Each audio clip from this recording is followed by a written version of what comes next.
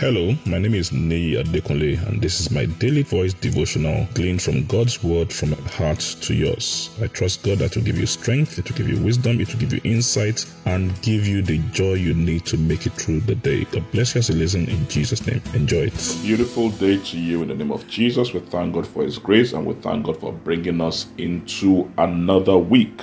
All through this month, we are focusing on the mercy of God, and this week we'll be looking at God's message of mercy.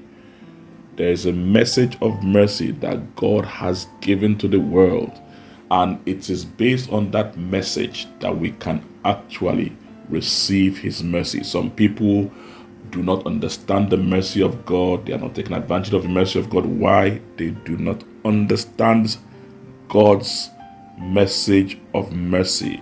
In the covenant He has with us, there is a message for us, and it's a message of God's mercy, and God made this very, very clear, right in His dealings with man, in the laws of Moses, in Exodus, when He was giving these laws to Moses.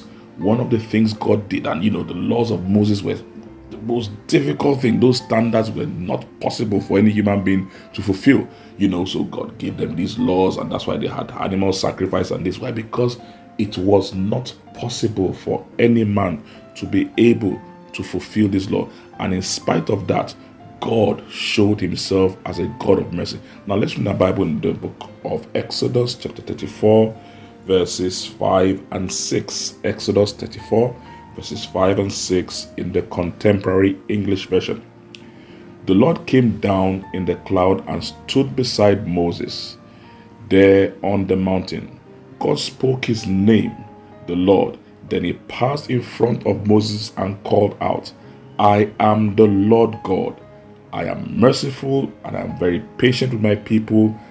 I show great love and I can be trusted.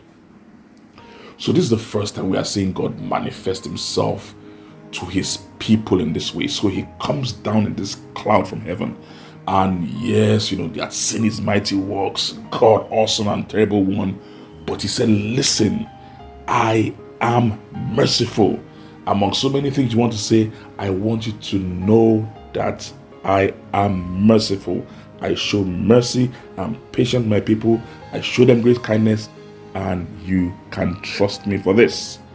That's God's mercy, and it hasn't changed.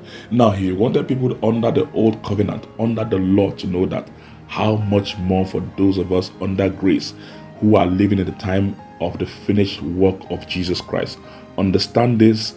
God has a message of mercy for you, and He wants you to know that He is a God of mercy, and He has shown you mercy. But you need to understand it and take advantage of it.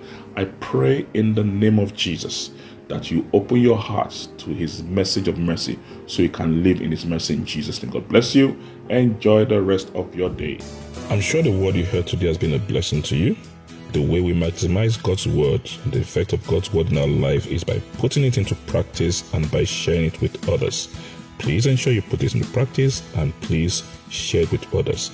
And I trust God that the full benefit of the word will be seen in your life in Jesus' name. Thank you very much, and have a wonderful day.